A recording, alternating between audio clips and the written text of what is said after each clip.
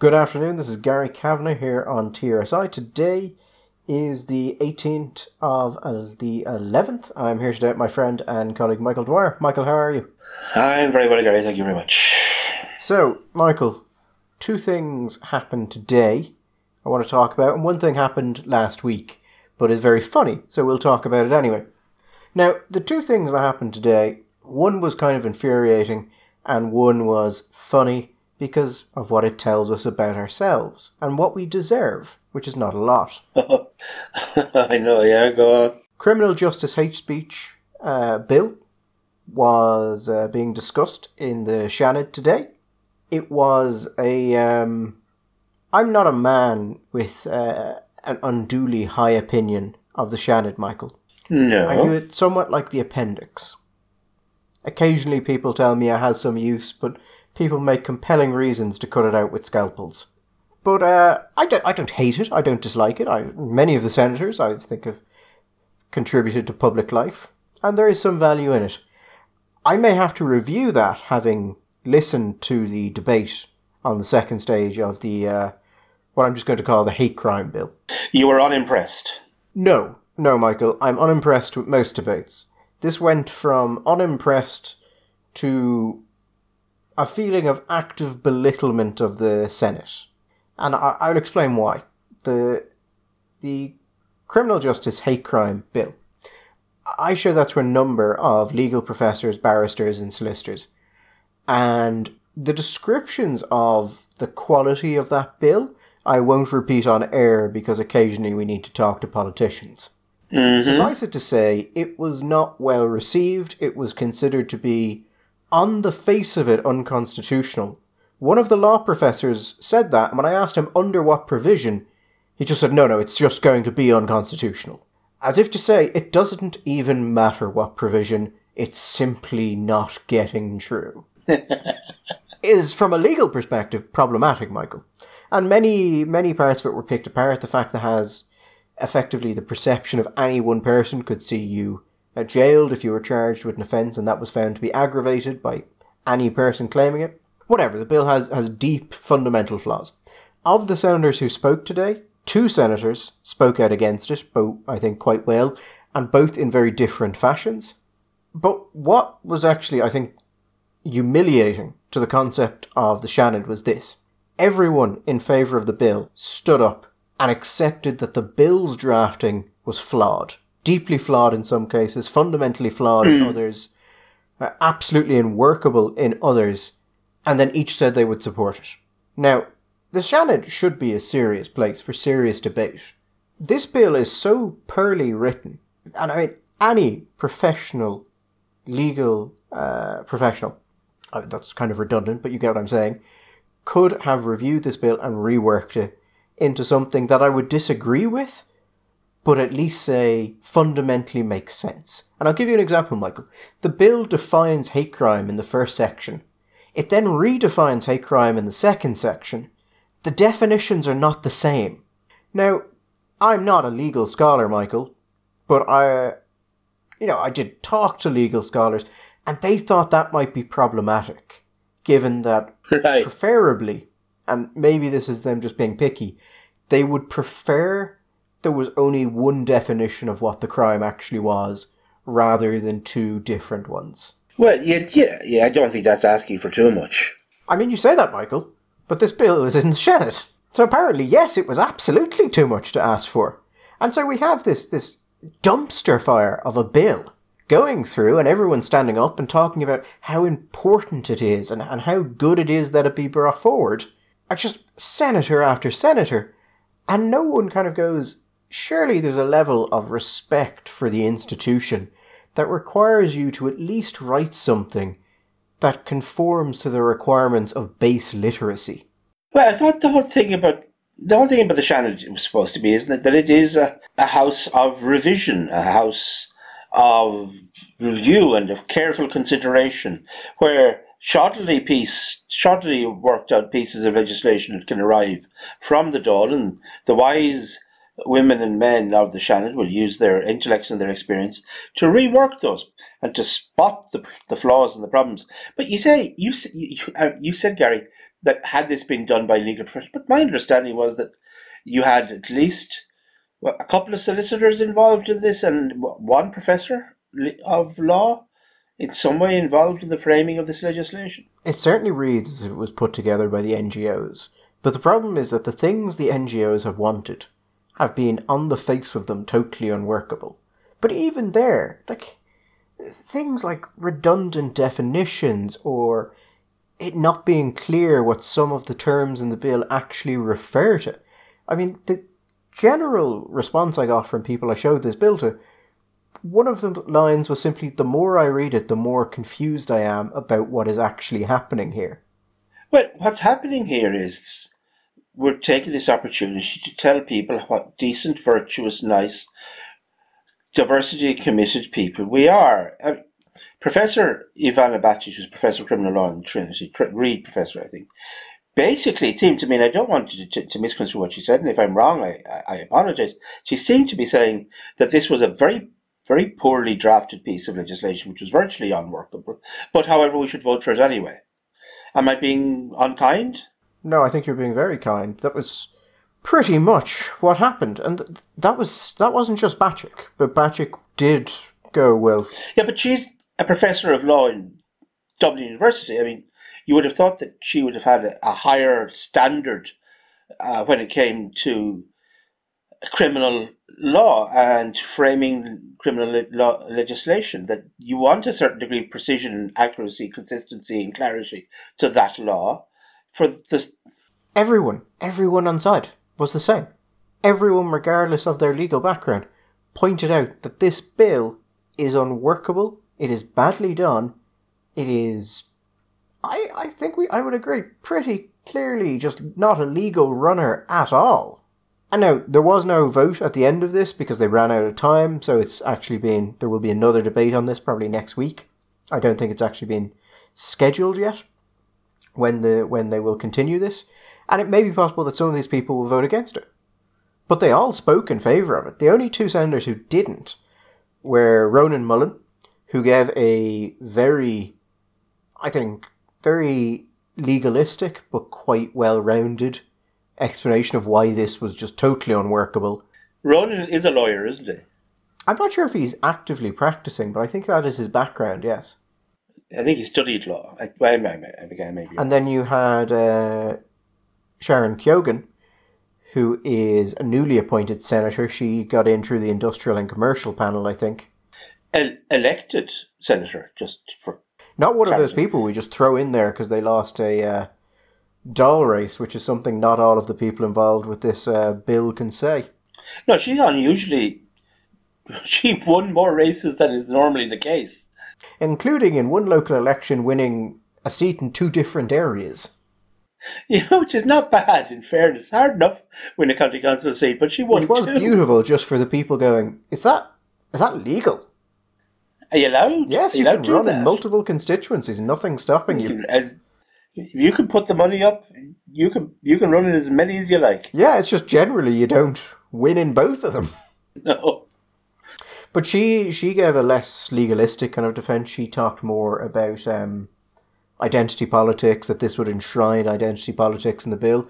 It was a much more kind of aggressive, less collegial response to it. Yeah, it also some fairly decent swipes at the current state of Fianna Fáil and the direction, or the lack of direction that Fianna Fáil has. I think that the senator in question may have comes from what we like to call the Fianna Fáil. So my understanding is that Keoghan she wasn't just in Fianna Fáil, she sat on the national executive, and then she tried to get a nomination to run for Fianna Fáil and was unable to secure one. And then she left the party, and I think she's been running general elections in Meath East for a couple of years, and I don't think she's ever gotten in on that. Mm-hmm. But she got into the Senate, so there you go. It was a ridiculous debate, absolutely ridiculous. And overhanging all of this is that the Department of Justice public consultation on the Incitement to Hatred Act, the Prohibition on the Incitement to Hatred Act, is coming to an end. I think there's a white paper internally in the department at the minute, and they're going to publish something soon. Now, that bill isn't concerned with hate crime as such, it's hate speech, but massive overlap. And so I think it was Ronan who pointed out that we have a full worked on bill from the Department of Justice that will be coming down, or the advice on it. And why are we doing this now? This doesn't really seem to make any sense, the timing. Because we'll have that consultation down the road quite shortly.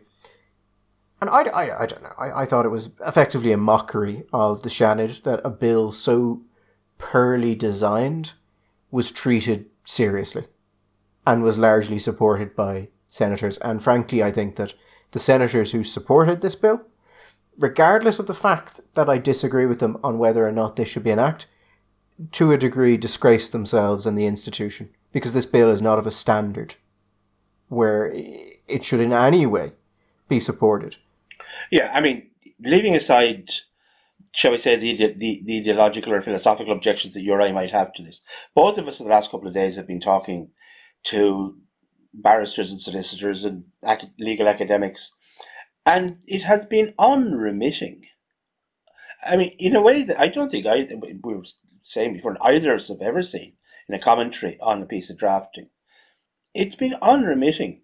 The commentary coming back has been, this is not a salvageable piece of legislation. It's incoherent, it's confused, it's confusing, it refers to offences which are no longer offences, it defines within two parts, it defines the object of the legislation in two different ways. It's just all over the shop as it stands. Probably, well, a number of people very forcibly were of the opinion that it wasn't probably, but certainly unconstitutional, and unconstitutional in such a way that you just appear before the Supreme Court and say, lads, unconstitutional, and the bench of the court will look at it and say, yeah, unconstitutional, no need to go into the details, it's just all over the place. If it is like that, and, there's this is the opinion of a fair number of people, then surely, even if you want to see this kind of legislation introduced, for the sake of decency and the sake of the respect for the law, you say, listen, we know what your intent was in producing this, but we don't think that it meets the needs of what we want to do, nor does it meet the standard that we require as a legislative body, as part of the parliament of the country. We need to come back with something different, something better than this, and just quietly euthanize the thing. But stand up in your two hind legs in the Seanad and say we support this. It's just to not mad. Just support it, but to eviscerate it and then support it because you like the general idea of it. But that's what tells us Gary, that's what tells us what this is about. That this isn't actually about legislation. This isn't about crafting a law that meets some particular need. This is about making some kind of public declaration. This is a performative act. This is using the floor of the Seanad as a theatre in order to act out your particular emotional attachment to a certain kind of position. This is not legislating. This is performance. This is theatre. No, that's not to say. Listen, people use the Dáil. They use the Seanad theatrically all the time, and that's not a problem. But this was just, I want to say pure theatre, but pure theatre maybe gives a sense which is rather too positive. This was bad amateur theatre. This was the kind of play that wouldn't have got into the closed section from in the village theatre groups in the amateur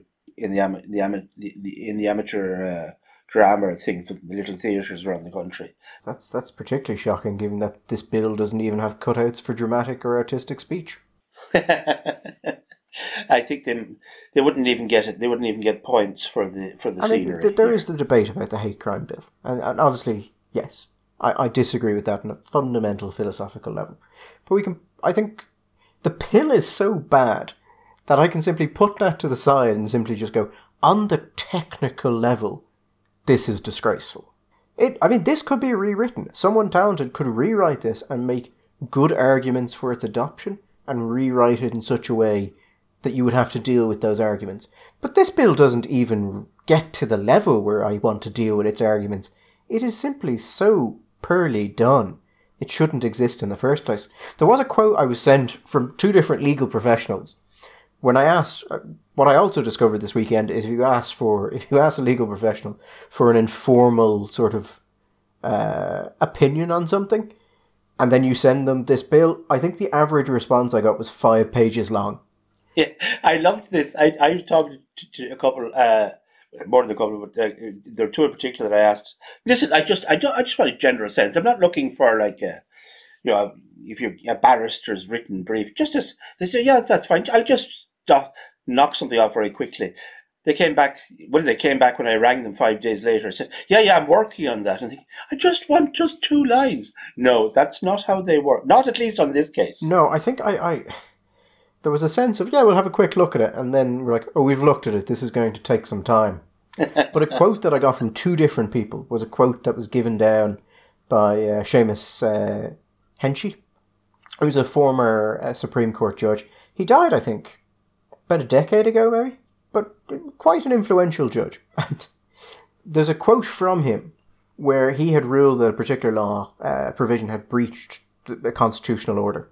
And the quote was that the provision was so arbitrary, so vague, so difficult to rebut, so related to rumour or ill repute or past conduct, so ambiguous in failing to distinguish between apparent and real behaviour of a criminal nature, so prone to make a man's lawful occasions become unlawful and criminal by the breadth and arbitrariness of the discretion that is vested in both the prosecution and the judge, and generally so singularly at variance with both the explicit and implicit characteristics and limitations of the criminal law as to the onus of proof and mode of proof, that it is not so much a question of ruling unconstitutional the type of offence we are now considering, as identifying the particular constitutional provisions with which such an offence is at variance.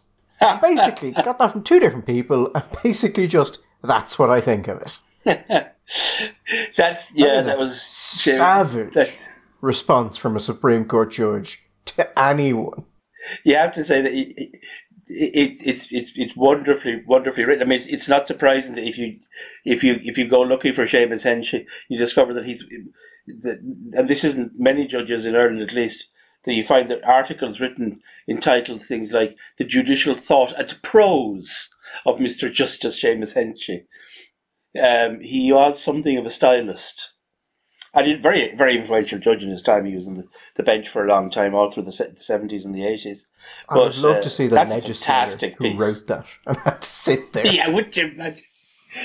Whoever, I mean, a lot of the time, usually these things are done, well, sometimes with legislators, but very often with help from clerks of the Dawn. Yes, and there is the office. And the office, the drafting office and other people. But somebody obviously was principally responsible for doing it. And you can just imagine, as this was, every sentence is like a blow. Not even sentence, every clause in every sentence is a blow from a heavy stick. Bang, bang. This is not something you recover. This is not the kind of decision that comes down and then the next time somebody needs to draft something, they come running to you and go, no, listen, Frank, no, I'm fine. Listen, no, you're grand. I know, I'll do this myself. Just, it'll be grand. It'll be grand. No, I understand. No, yeah, sure. Henchy's like that. No, I didn't take a thing out of that, not at all. But it is a fantastic judgment. And if that is, as you say, the response of 2 people to this, then we're up in high class. We're up at a high class level of defective drafting here. Yeah, I once I started getting the first responses of basically it's unconstitutional, and so clearly unconstitutional, we're not even going to figure out under what grounds it's unconstitutional. It's just unconstitutional. I figured that this was not going to be a well-regarded bill. No. And yet, it had nearly unanimous support in the Seanad. Yeah, well, yes. There you go. I know you're fond of saying, and I I would like to disagree, and I try to disagree in my heart all the time, but you know that when you often point out that we tend to get the governments we deserve, we get the TDs we deserve, we get the legislators we deserve. That's a rather depressing thought when you see stuff like this, but you know what? Eventually this bill, or a simulacrum of this bill, or a brother or a sibling of this bill, will come back to the Seanad, and eventually it will go to the Dáil, and I have no doubt it will be passed. And I suspect it will be passed by a comfortable majority after not a whole lot of debate. I suspect that there will be feck-all reporting on it in the newspapers. I don't know if I have heard or read any mention of this bill other than on this show and on Gript. And I mentioned it to John, and then John wrote, I think, 2 opinion pieces on it. But it appeared very suddenly. And it's moving quite quickly. But I don't think any... I don't think I've seen nothing on it on the Times, the Independent, RTE. But it is, in its consequence and in its reach, possibly one of the... I mean, were it to be implemented, which it absolutely will not be, and hopefully it dies somewhere in committee. But were it to be implemented, it would be one of the most wide-reaching and impactful laws passed in the last decade of this state. Possibly longer.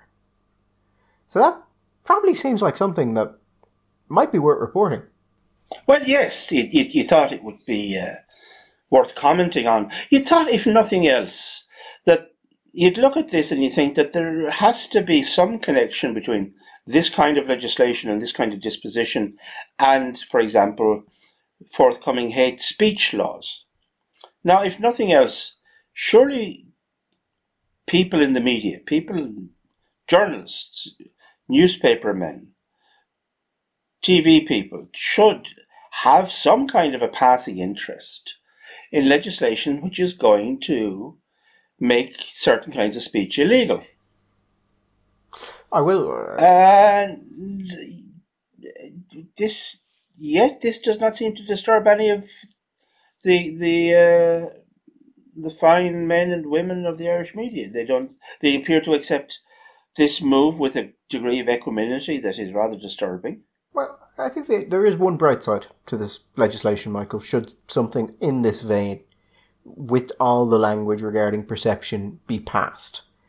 And there's one very bright side, and it's this. It will be incredibly easy to weaponise. And I would, in fact, actively encourage people to weaponise it. I mean, let's say RTE does something on mother and baby homes. Make a complaint of hate speech against them. Say it's motivated by anti-Catholic prejudice. Hate crime under this legislation. Mm-hmm. Every Una Mullally article, I'm sure Fintan O'Toole will say something eventually, and just clog up the courts. Just as many people as possible. Because why not? If they want these laws, okay. Right? We were talking about my favourite line about that you get the government that you deserve. Mention's line that democracy is the idea that the people know what they want and it's the job of government to give it to them good and hard. If this is what the government wants, I think it may be time for the public to give it to them good and hard. Yeah. And I mean, if that is destructive and simply, unworkable, well, surely that's something that legislators should have foreseen before implementing, and if they didn't, well, then it's the job of the courts, Michael, to dutifully enforce the law. Oh, absolutely. That is, and I'm sure they will do so. But Gary, I don't know if this was the story you're planning on going to next, but you're talking about giving it to them good and hard, and getting what we deserve. If you want, I can't think of a better example of the fundamental problems, if you like, of democracy, and a situation where, well, you get what you deserve and now you're going to get it good and hard, than we saw in Dublin County Council. I think that is a fair point, except weirdly enough, in that case, it's less giving it to the voters good and hard and giving it to everyone but the voters good and hard. So what we saw is we saw Dublin Council vote by an overwhelming majority, I think it was 40-something to whatever, to stop a very large build from going ahead. A build that they had provisionally agreed to beforehand, and now they just sort of pulled the rug out from under it. And numerous excuses have been offered, verging from the affordable housing wasn't quite affordable enough, to, well, we want the land to remain in public ownership, and, the usual shit. The usual shit that I've heard every time a politician has stopped a large build, that there would be, we'll get the public development to do it. I have a little thing I like to do, Michael, every now and then when I'm bored. I have a little map. In it, I have pins. In any place that a large housing development above 40 houses, although sometimes I think I may on points wavered because I've been doing this for a while, has been cancelled by a politician. I put a little red pin in. And then, if a public housing is built on that spot instead, I put a little green pin in. And, Michael, I gotta tell you, a lot of red pins. How many? Not many green. Not many green. Just to be clear what we're talking about for the dear listener, there was a proposal to go forward with Dublin County Council to what we call a public-private partnership on the land around the Oscar Traynor site, which is being called. And the proposal would have resulted in 253 social homes, 172 affordable homes, 214 cost rental homes, and 214 private homes. Now, this plan has been a long time gestating, as developments of this size and this nature tend to be. They tend to take a long time, and that's another question of why they take this amount of time and the issues that are faced by developers trying to build houses in what is one of the most expensive cities in the world now to rent a flat in, and has an increasingly large homelessness problem. Although COVID maybe is playing a role at the moment in reducing rents and potentially reducing homelessness, but leaving that aside. Over a period of several years, this has been developed, and a number of people who voted against this proposal and went on social media and rejoiced and were glad and praised themselves and said, what a wonderful thing it is, we've done this. Not that long ago, Gary, were saying, gosh, what a lovely development this is. Oh, isn't that park nice? I really like those buildings there. This is a great mixed use. Isn't this a wonderful thing? Aren't we? But no. The principle that somebody might make money out of it has become offensive. Now, has become offensive. Is offensive, has always been offensive to people, shall we say, on the far left. And we do have a far left, no matter what people like to say. We don't have anybody in Ireland involved in an elected position who is a member of the far right. We constantly hear about the danger of the far right, but we have people on the far left who are elected both to councils and indeed to the Dáil, and they fundamentally disagree with the idea that something like housing should be provided for by the market and that people should make money out of it. But along with those, Gary, Fianna Fáil,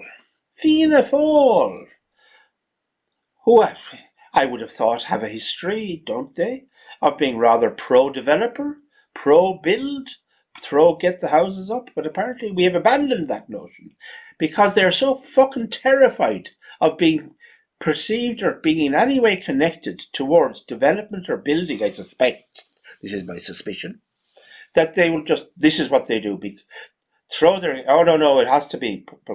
We have the Social Democrats, I believe, also involved, and I think even the Greens.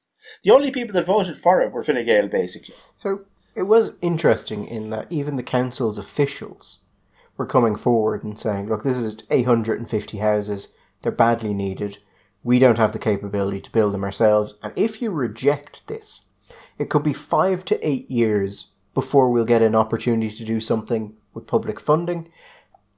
And if we try and go to another developer for one of these things somewhere else in this region, are they going to want to get involved? Because, okay, we might say yes eventually or initially, and then just pull the rug totally out from under you.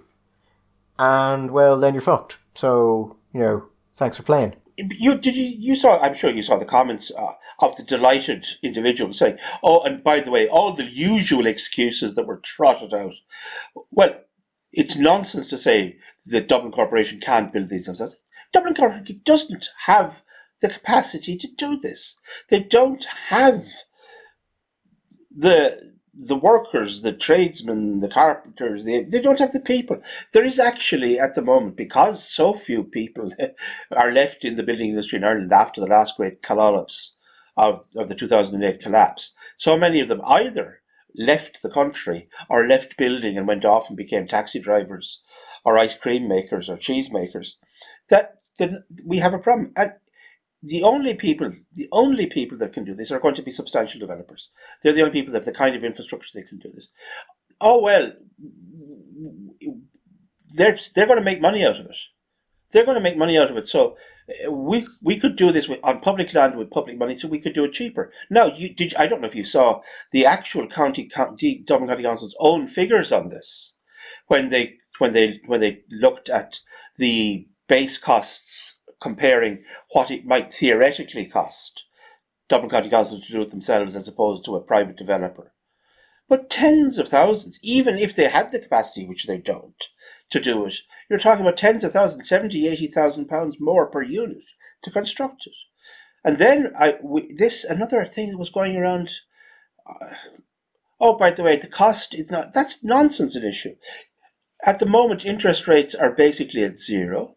It would not be a problem at all for the county council to go to the markets and to raise 250 million for a capital project. Yeah, that's what Dublin County Council needs to do, isn't it, Gary? Go onto the markets to borrow 250 million for a non-revenue generating capital project. Have you ever seen the non-compliance rates of rents paid to councils from affordable housing? Scary.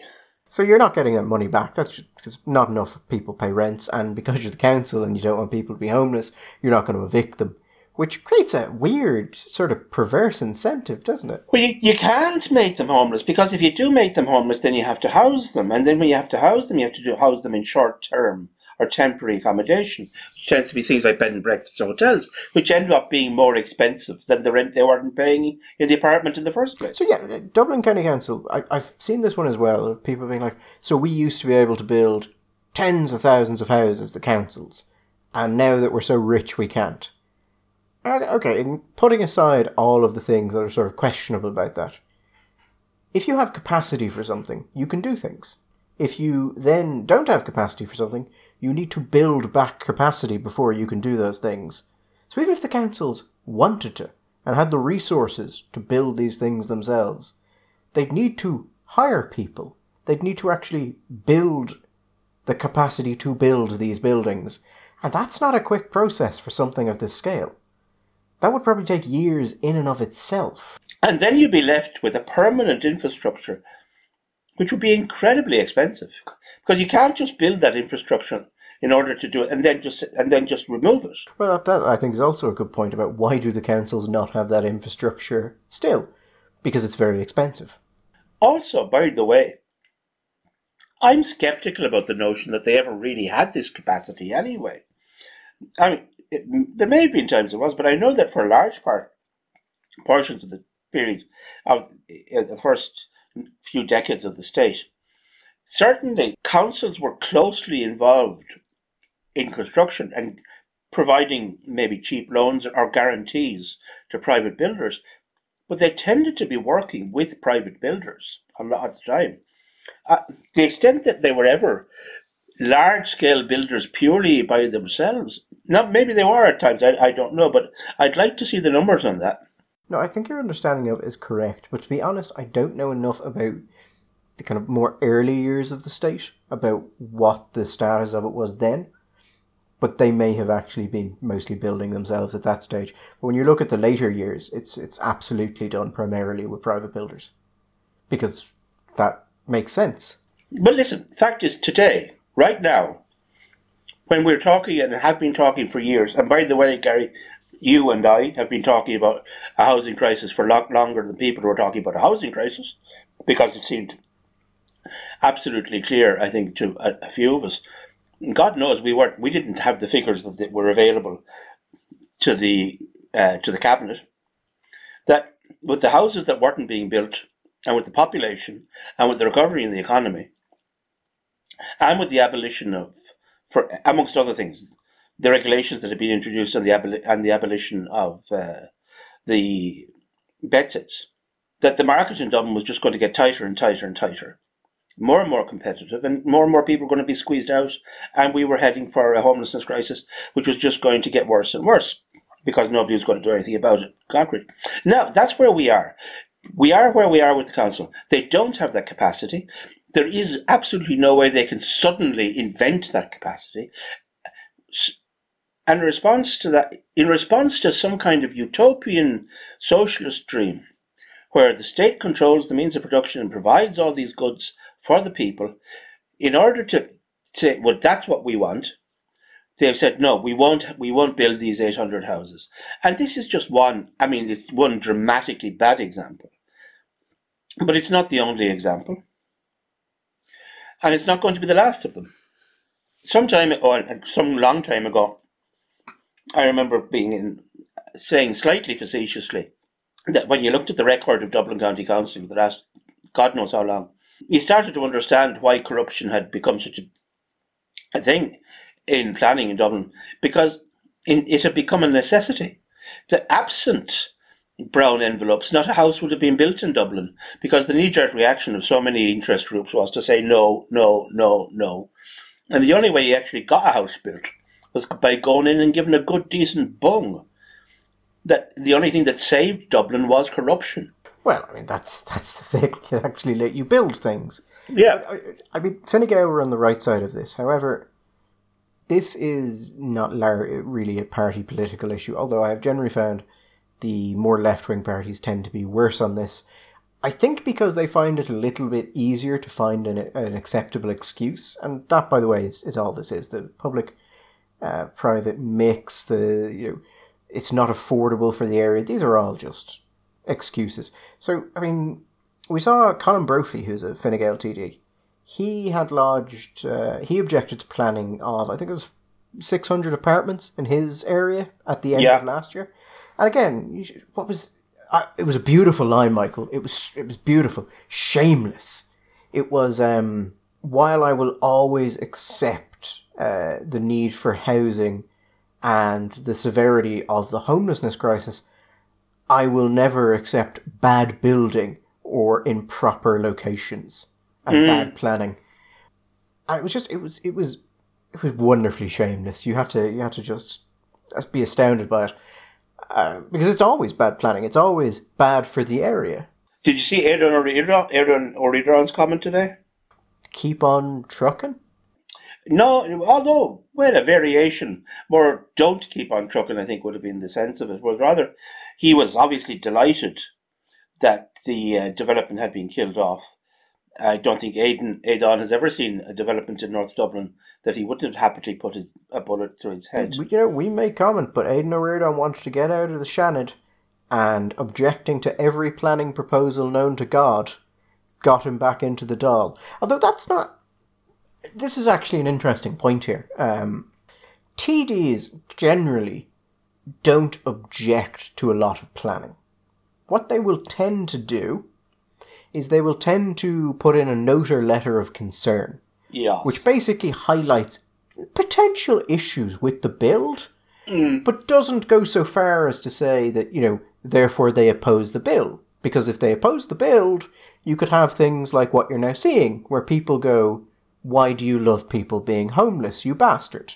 So what happens is you put in your note, and then the councillors of your party use the note to kick the living shit out of the planning process until everything dies. And then it's known in the area that the TD was responsible for that, as along with the councillors. But there's no record that anyone can point to and go, well, you didn't want that. Because they'll go, I never said that. I simply pointed out issues that I thought should be more fully considered. The fact it was rejected simply shows that I was correct in that. Well, of course, Adorn's comment was to the effect that he was delighted to see this happen because finally we have to understand that we can't keep making the mistakes of before, of the past, and expecting different outcomes. So apparently this development, in ways that are not quite clear to me, was a revisiting of all of the mistakes of the past and was going to produce the same outcomes that those errors had produced. I've looked for the explanations of what those terrible errors are in this case, and they're not yet clear to me, but I'm sure I will find them. You see, the problem with politicians for this, Gary, and not all of these politicians, is it's a zero risk game votes wise, isn't it? Because the people who are homeless that would otherwise be housed, well, you're not losing their vote, but the people who live there whose houses might. Now, God, you'd have to be incredibly cynical, wouldn't you, to say that people are objecting to the building of houses because it might lead to a diminution in their house price. That would have to be incredibly cynical to think that was actually what was going on. House prices and homelessness are distributed problems. The consequences of them are kind of spread across society as a whole, mostly in the younger generation because they don't own homes generally, but as a whole it's not really concentrated. But in any one area where you go, we're going to build housing there, the negative impact of that is now concentrated on the people in the area, which means they are more likely to say no, because it's never the perfect site. Somewhere else is always better, or there's a better way of doing it. And so the vote incentive for politicians, there are votes in stopping planning, there are basically no votes in supporting it. So as long as local councillors have this much influence over the planning process, nothing will be built. But the point I want to make on that, and this I think is an important point to make about people. People and the public. There are things that people tell you they want or that they believe. But you're always better to watch what they do rather than what they say. So if politicians go around telling you that it's terrible about house prices and that the young are being forced out, or that the homelessness crisis is just crippling, but yet they can never bring themselves to actually agree to any large-scale planning on the basis such as it might increase traffic, they don't care about those things. They care about votes. And I find it... I assume politicians would lie about things to their advantage. Actually, I assume most of them won't lie. That they'll represent in a particular way which is perfectly correct but highly misleading. Yeah. But none of these parties, like the Sinn Féin TDs, the Green Party TDs, in this case Fianna Fáil TDs, and most of the left-wing mishmash, none of them are acting like they care about homelessness or house prices or anything like that. Oh, no, you see, Gary, I don't want to be picky up on semantics, but in fact that's precisely what they are doing. They are acting. That is what they are doing. They are acting as if, but acting not in the sense of they're doing, but acting as if they're on a stage. This again, going back to what we talked about the Shannon before, this is simply a performative. This is a performative experience. This is nothing to do with doing things. This is to do with putting on a performance. And the role I am playing today is a person who cares deeply about people who are homeless, deeply about their communities and deeply about the unemployed. But this is not the way to go. No, we do care, but this is not how we should do it. Now, the reality is, of course, that means that nothing will be done and those people who are homeless will stay homeless. Nothing will be done for 5 years or 8 years, and then probably nothing will be done anyway. I do love the fact that the country as a whole, we have a very interesting left-wing mix, because they're against a lot of the public taxation that in continental Europe or most of the world would be seen as the bread and butter of the left-wing parties. Reasonable, sensible taxation, let's say water taxation. We don't do that in Ireland. But there comes a point where, most votes in Ireland are local votes. They're on local issues. They're not ideological. To an extent, they're economic votes in that the economy impacts on people and particularly their take-home pay. But Irish voters are absolutely getting the problems that they deserve. We deserve to have a homelessness crisis. We deserve to have houses that are totally unaffordable to people on the average industrial wage. These are the people we voted for. We continue to vote for them, and they at no point seem to become more well-equipped to tell voters, actually, no, you're wrong, we're going to do this, and it'll benefit you in the long run, but you're not going to like it. And that's why we have problems with the health service. It's why we have all of these problems.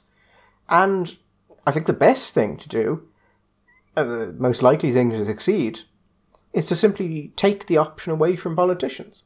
You fix the Irish planning system not by getting politicians to act better, you fix it by moving to something like the American model, where if you don't own the land, you don't get a view.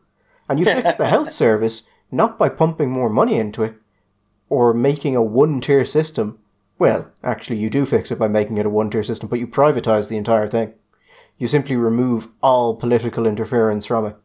And then the private companies will do what needs to be done, which is pretty clear to everyone, but absolutely unacceptable because there are more votes in people who work in the health service than there are votes from people who would like to see the health service fixed. And also, Gary, that would mean that people would be out there making profit out of health service provision, profit out of building houses, and that's fundamentally wrong. Profit motive is fundamentally wrong. Why are they doing everything they can to push house prices up, ensuring a profit when those houses are sold? Well, actually, there is a slightly funny thing about house prices generally, and this is not just in Ireland. We see this very definitely in England. We've seen it at different times in the United States. People on the right have historically regarded inflation as a bad thing, okay? Inflation is a thing that we don't like. Inflation is something different governments, when they come in, they try and squeeze it out. You raise interest rates, you control spending, you squeeze it. The one type of inflation that people like for what is house inflation. And this is going back for a long time. Rather than seeing it just as another form of price inflation, because they know that it makes people feel wealthier.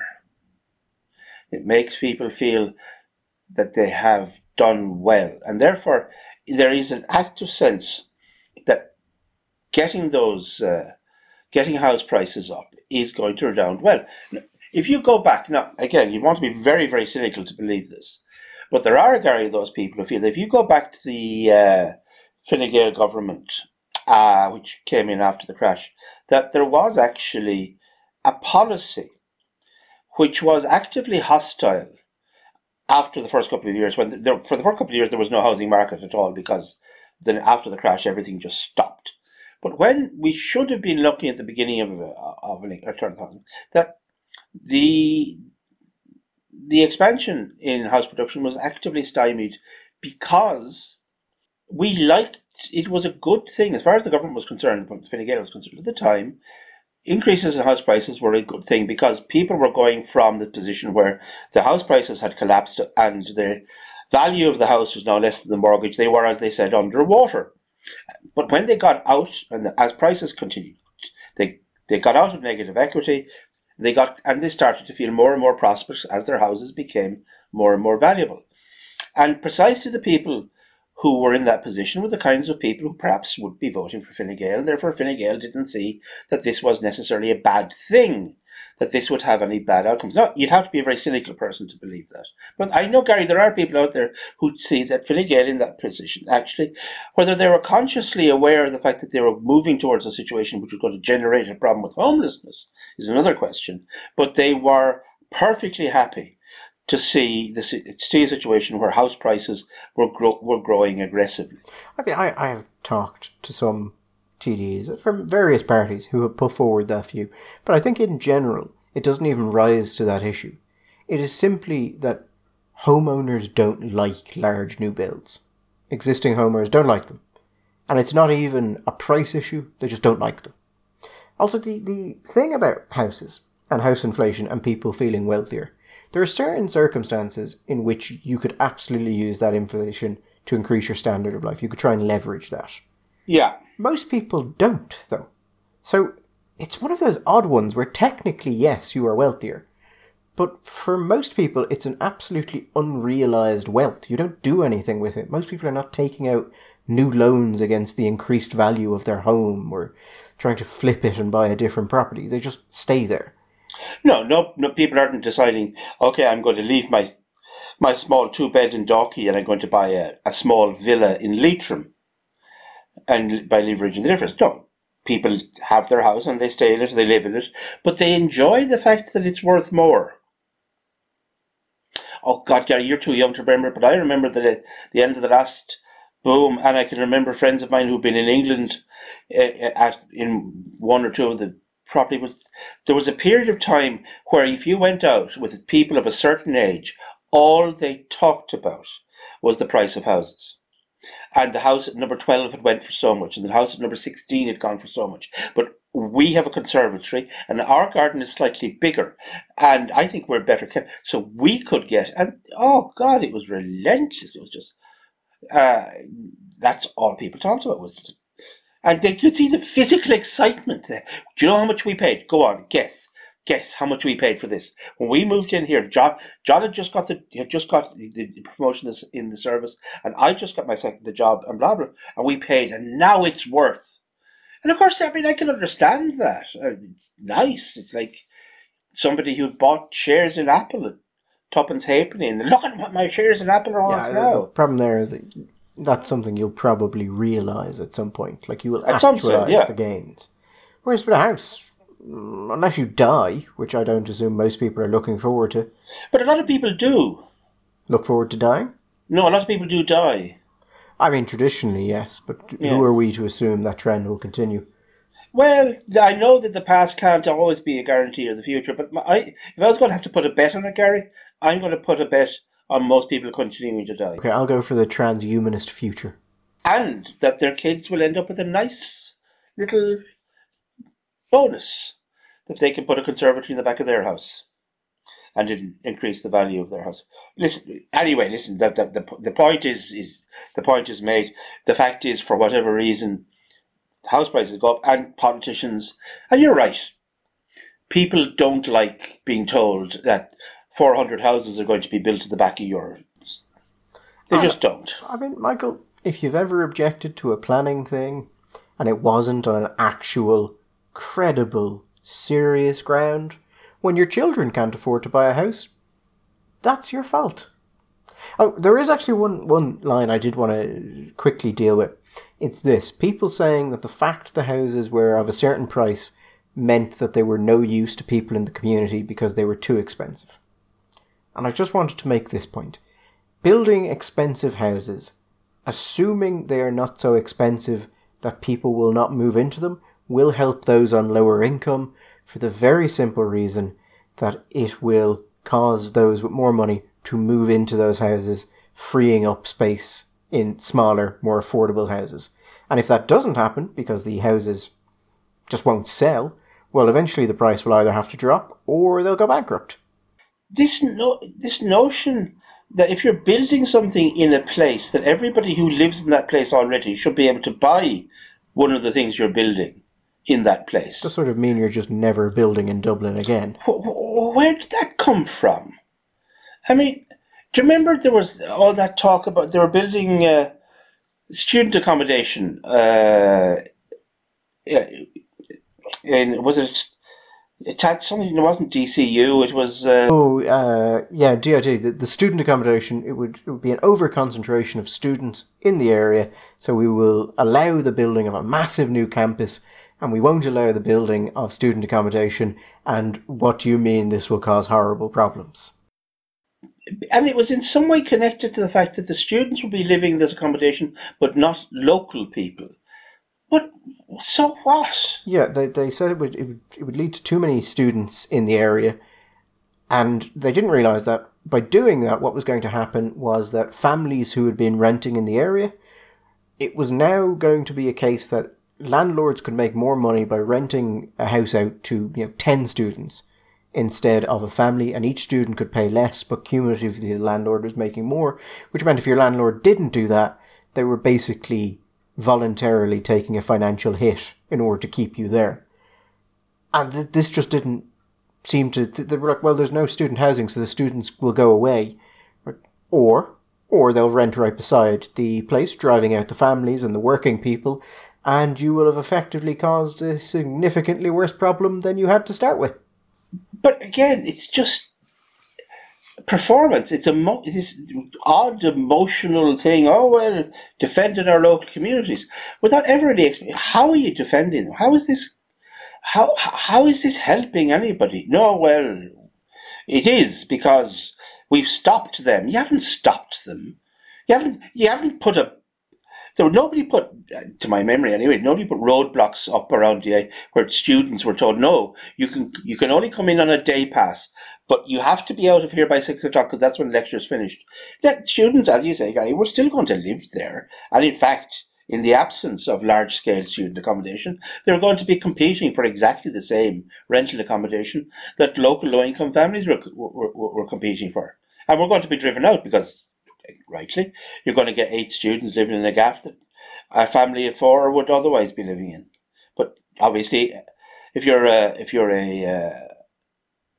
landlord, then you're going to rent to the guys. They're going to give you more dollars. We are not a country that deals very smartly with planning. I mean, I remember we were talking when the last batch of new environmental planning regulations were coming in, and everyone was so wonderfully self-congratulatory about how this would mean we had some of the most energy-efficient houses possible.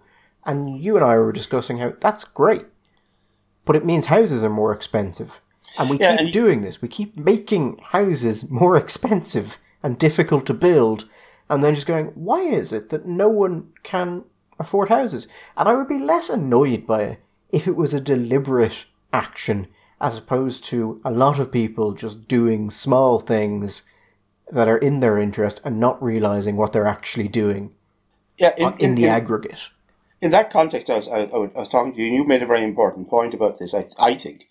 Which I was saying to you that a friend of my brother's, a guy he deals with for work, was saying that he had, because he's basically located half and half between the southeast of England and Dublin, and he had decided to build himself a house, and he had decided to locate in London. Now, he's not in the heart of London, but he's in sort of the suburbs bit. I think possibly Surrey. And if it's Surrey, Surrey is like nice. Surrey's stockbroker bet, that bit of it, But he ended up, I think he said the build cost ended up being something like 280,000. And he said that for the same money in Dublin, he wouldn't have been able to get anything like what he was able to build in England. He said simply because of the building regulations, because of the gap between building regulations in the UK and in Dublin and Ireland. He said, for example, the difference between his heating unit, the kind of heating unit he could use there and he could use there, that by itself I think was something like 10 or 15,000 quid extra if he'd done it in Ireland. And when you consider that that's one part of it, and every little bit of that house is extra and extra and extra, it ends up being a hell of a lot of money. Now, people will say, well, the problem with that is that UK, it's being very short-sighted and they're not built to the same quality. And if you look at the standard of Irish homes, they are amongst the best in the world. And in fact, they are. You found a piece of research which showed that when they scored housing internationally for energy, we had scored 100%. And then that was before the new regulations had come in.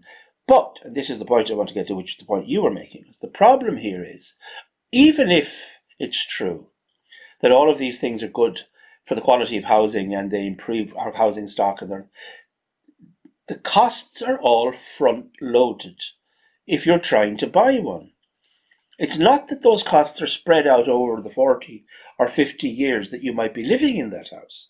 If you're a 30-year-old, a 25-year-old, whatever, and you're looking to buy that house, that extra lump of money, that extra 50 grand, that extra 100 grand, whatever it is right, that's front-loaded. You have to pay it now. They don't give you the option of paying it up over 50 years. No, you have to pay it now. You have to get enough money to get your deposit. And remember, because of the our late little problems with banking. We now have rules regarding deposits which are maybe stricter than other parts of the rules regarding getting mortgages are stricter than they might be in other places. So getting the loan, getting the deposit together is already problematic. And you throw in all this extra money in it, and wow, you've created a problem for people to buy a house. Who could have said?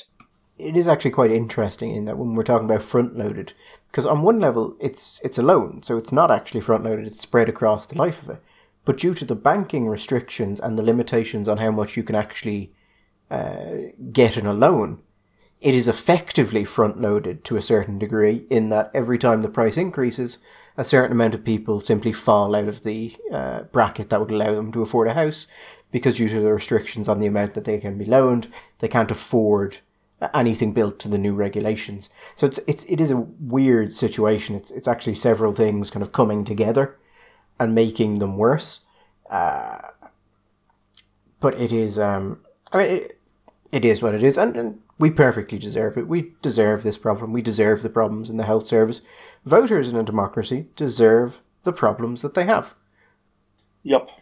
And there is an interesting question then of, if people keep voting for politicians who say they care about homelessness and things like that, while actively making the problem worse by killing any building, should we then say that the people themselves also don't actually care about those issues? They just think they care about those issues and say they care about those issues while acting in a way that is, at the very best, indifferent to them. I don't know. I always, in situations like that, I always think of the example of Italy in the 1970s. As everybody does, I'm sure. I remember being told, I was talking to a customer of mine I used to teach. He was a lawyer, elderly lawyer, and he was a very funny man, a bit of a cynical. He was a bit of a politics addict, and he said, if you wanted to see what Italians really believed about anything, he said, go back to the 70s. By the early mid-70s, the Italian Communist Party, which had already been for some time the largest communist party, the most successful communist party in the Western world, was getting to a point where it's bloody close to being overtaking the Christian Democrats. The Christian Democrats at that stage had been in power since 1948, the first election. They'd been the dominant party ever since then. And it got to the point where Aldo Moro went off to talk to whoever the leader of the communists at the time was, I think Berlinguer, to see if they would come to what they called a historic compromise, and the communists would come into government. Or something like that. Anyway, Aldo Moro, as you may know, ended up with some bullets in his body in the boot of a car. So I think it's hard for us to imagine the idea that the Taoiseach could be kidnapped and murdered by a terrorist group, but that's what happened initially. Anyway, my political point was that when it looked like the communists might actually be on the point of winning the elections, do you know what happened, Gary? Suddenly, a significant chunk of well-off, well-heeled communists decided that actually they had been socialists all of the time. They hadn't really meant the thing about being communists. And suddenly the Socialist Party started to go up in the polls, and the communists started to recede, and other parties came up, because while it was nice to be a communist when communists weren't never going to be actually in national government, when there was a prospect of the communists actually getting in, people's politics changed. So people's sentiment about what they want and how they vote isn't necessarily always what they have truly in their hearts. So I think it's perfectly possible to say that people say they care about these things, but when it actually comes to signing the check, maybe they don't care quite so much. I mean, I hesitate to say that about people, because I've generally found most of the public, are largely disengaged from politics. So it's hard to say what they do and don't think, because if someone tells you that they have a particular care and you believe them, that they're able to project an identity of things, it's simply possible that the public see no reason to disbelieve that, even as those groups are making it worse, which is, a very good marketing trick. Yeah, well, anyway, just before we go, since we're talking about democracies, I think there is just one little thing that we just want to mention before we go. I was delighted to see that in an age when democracy has been taking a bit of a beating. And we've seen the actions and the ructions and the circus that has been the United States and the United States elections. That China has decided, in its role as a policeman for human rights and democracy, it's taken a strong position with the Americans and told the Americans to get their house in order. It was. Of course, we must offer congratulations to China on being elected to the UN Human Rights Council. We're a bit behind. It just never seemed like a good time to start talking about it. But, congratulations on getting elected. And it is a proud moment, Michael. It is the first state I can think of which appears to actively be engaging in genocide to be promoted to it. So that's a big step for the UN.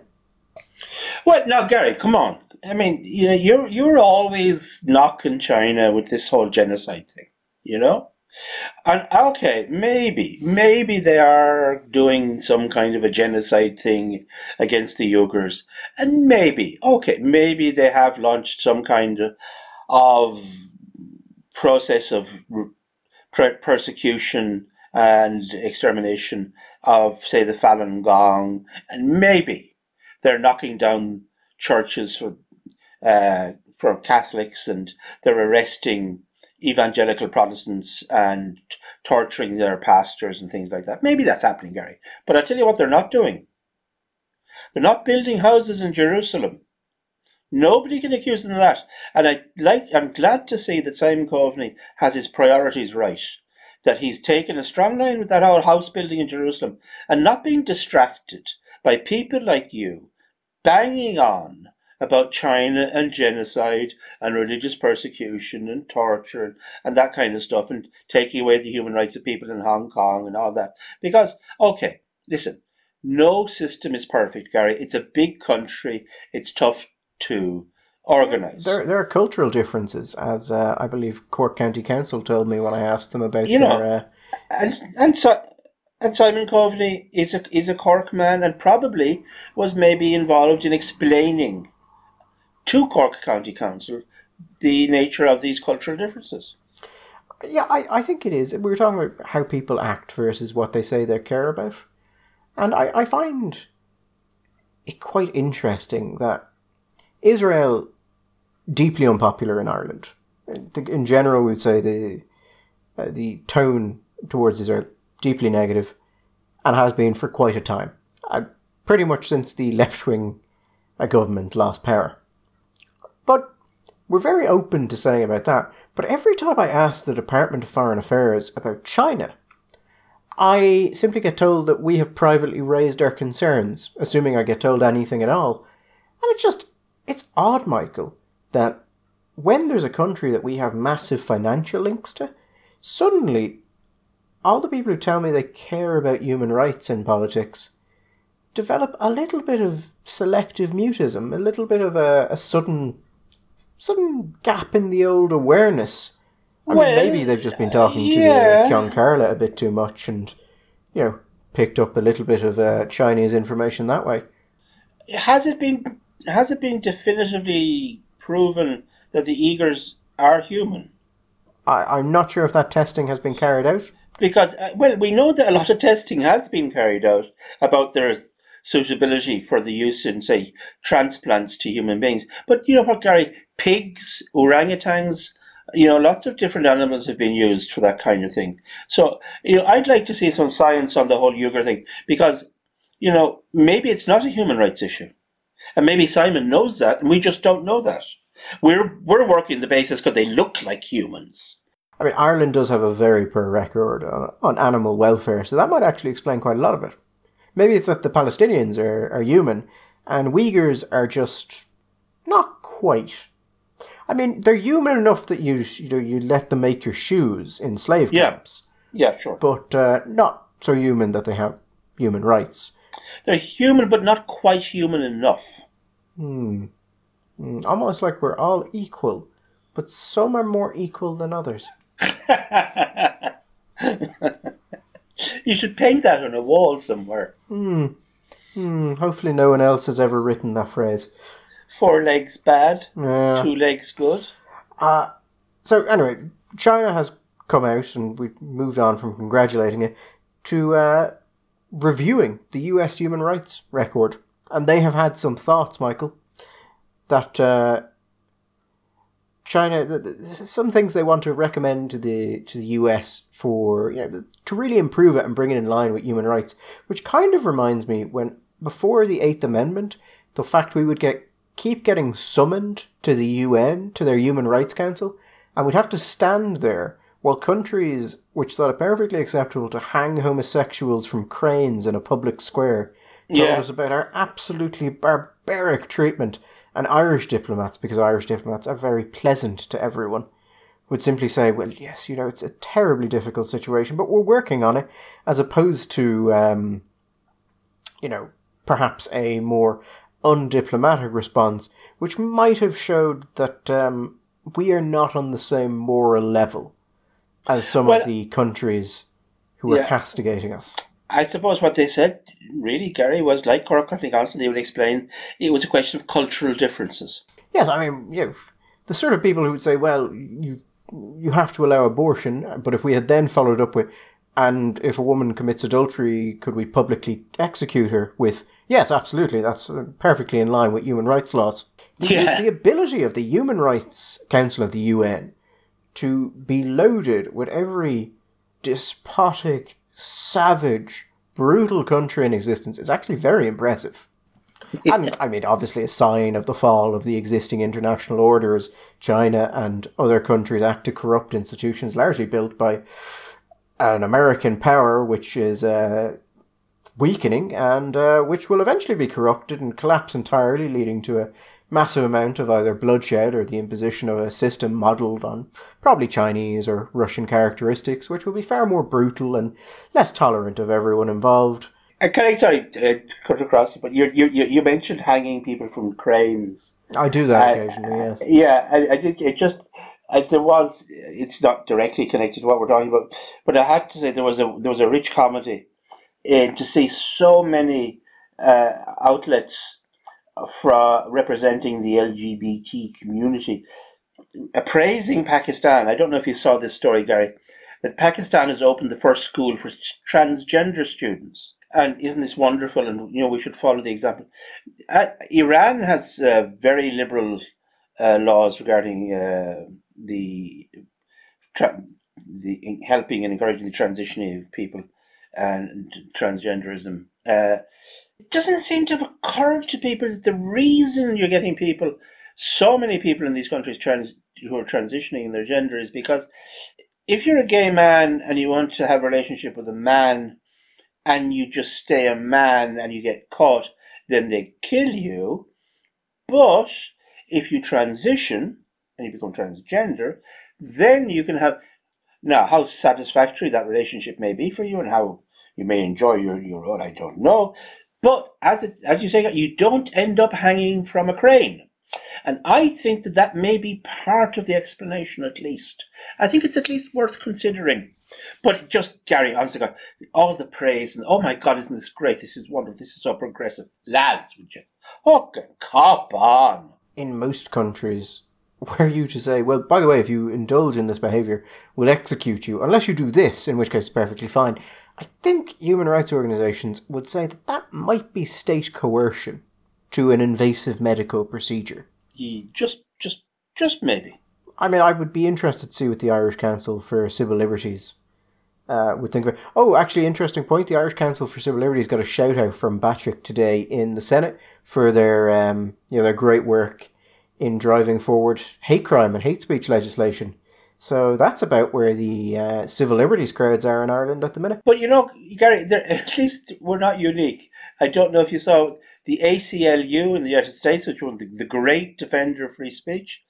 One of their leading spokespeople was involved in getting a couple of books removed from bookshelves across the United States because of the nature of... I mean, they said they weren't involved. What was it? The transgenderism, the rising threat to our children? Something like that?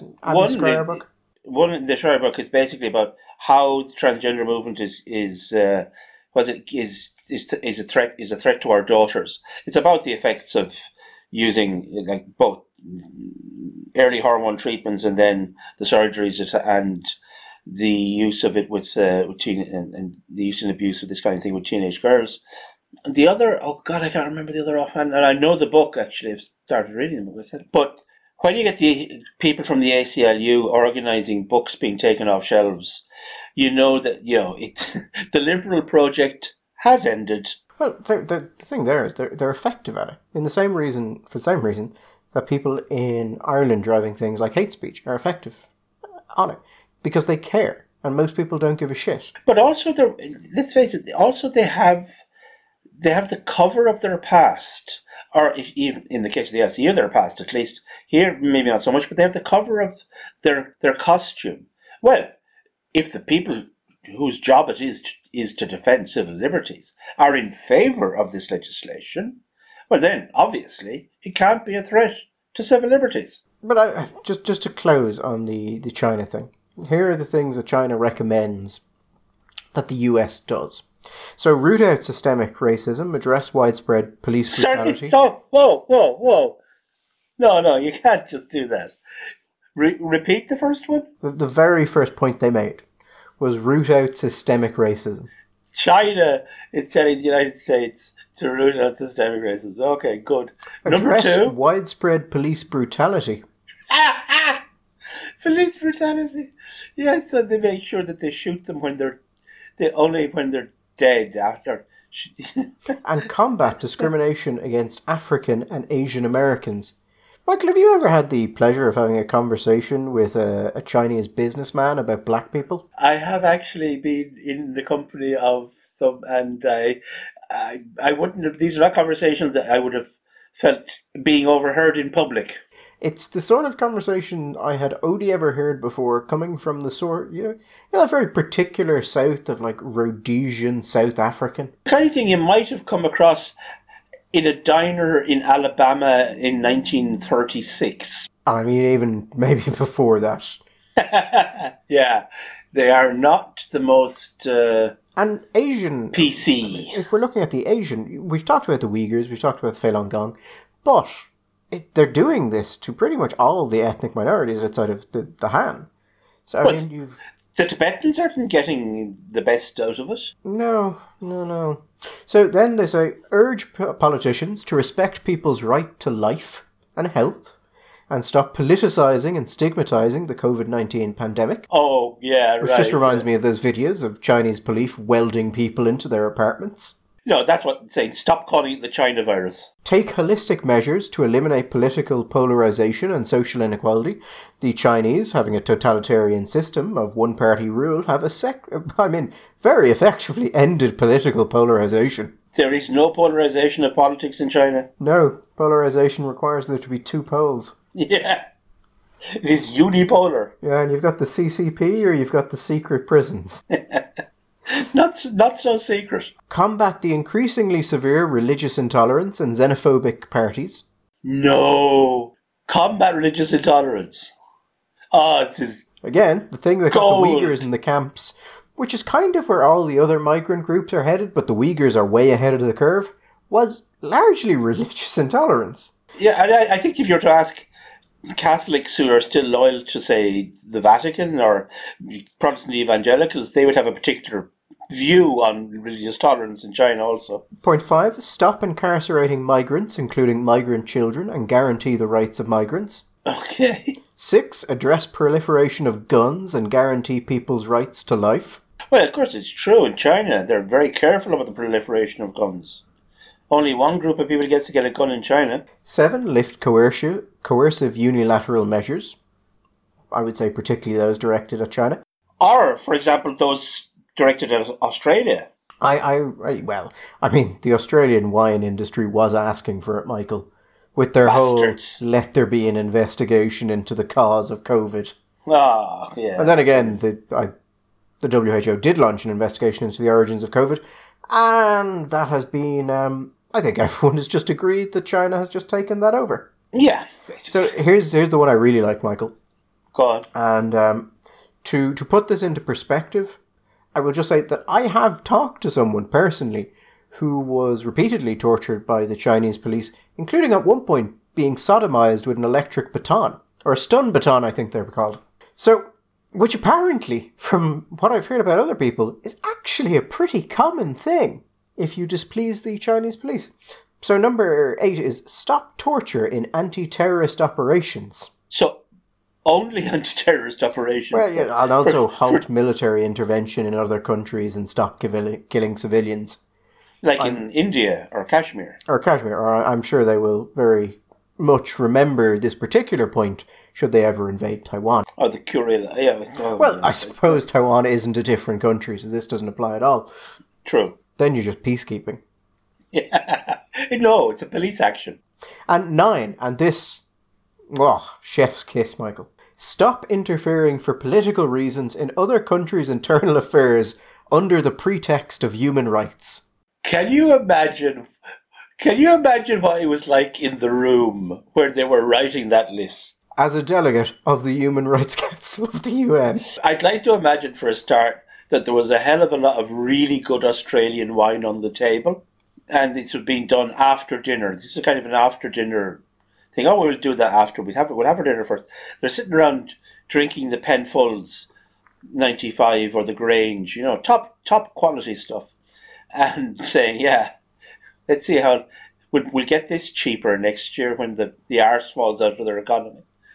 And they're doing it. They must have been pissing themselves laughing. I think when you get to 9 of the things that the US has to do on human rights, and then you stop interfering using the pretext of human rights, you're just fucking with America at that point. I mean, that's just...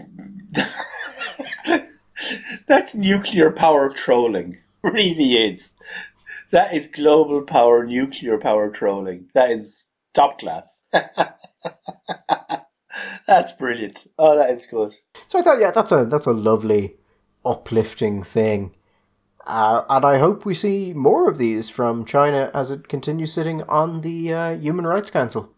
I'm sure they will be a force for real long-term structural change, Michael. Like Somalia and Saudi Arabia and Sudan have in the past. No, I think the ambitions of the Chinese are slightly beyond that.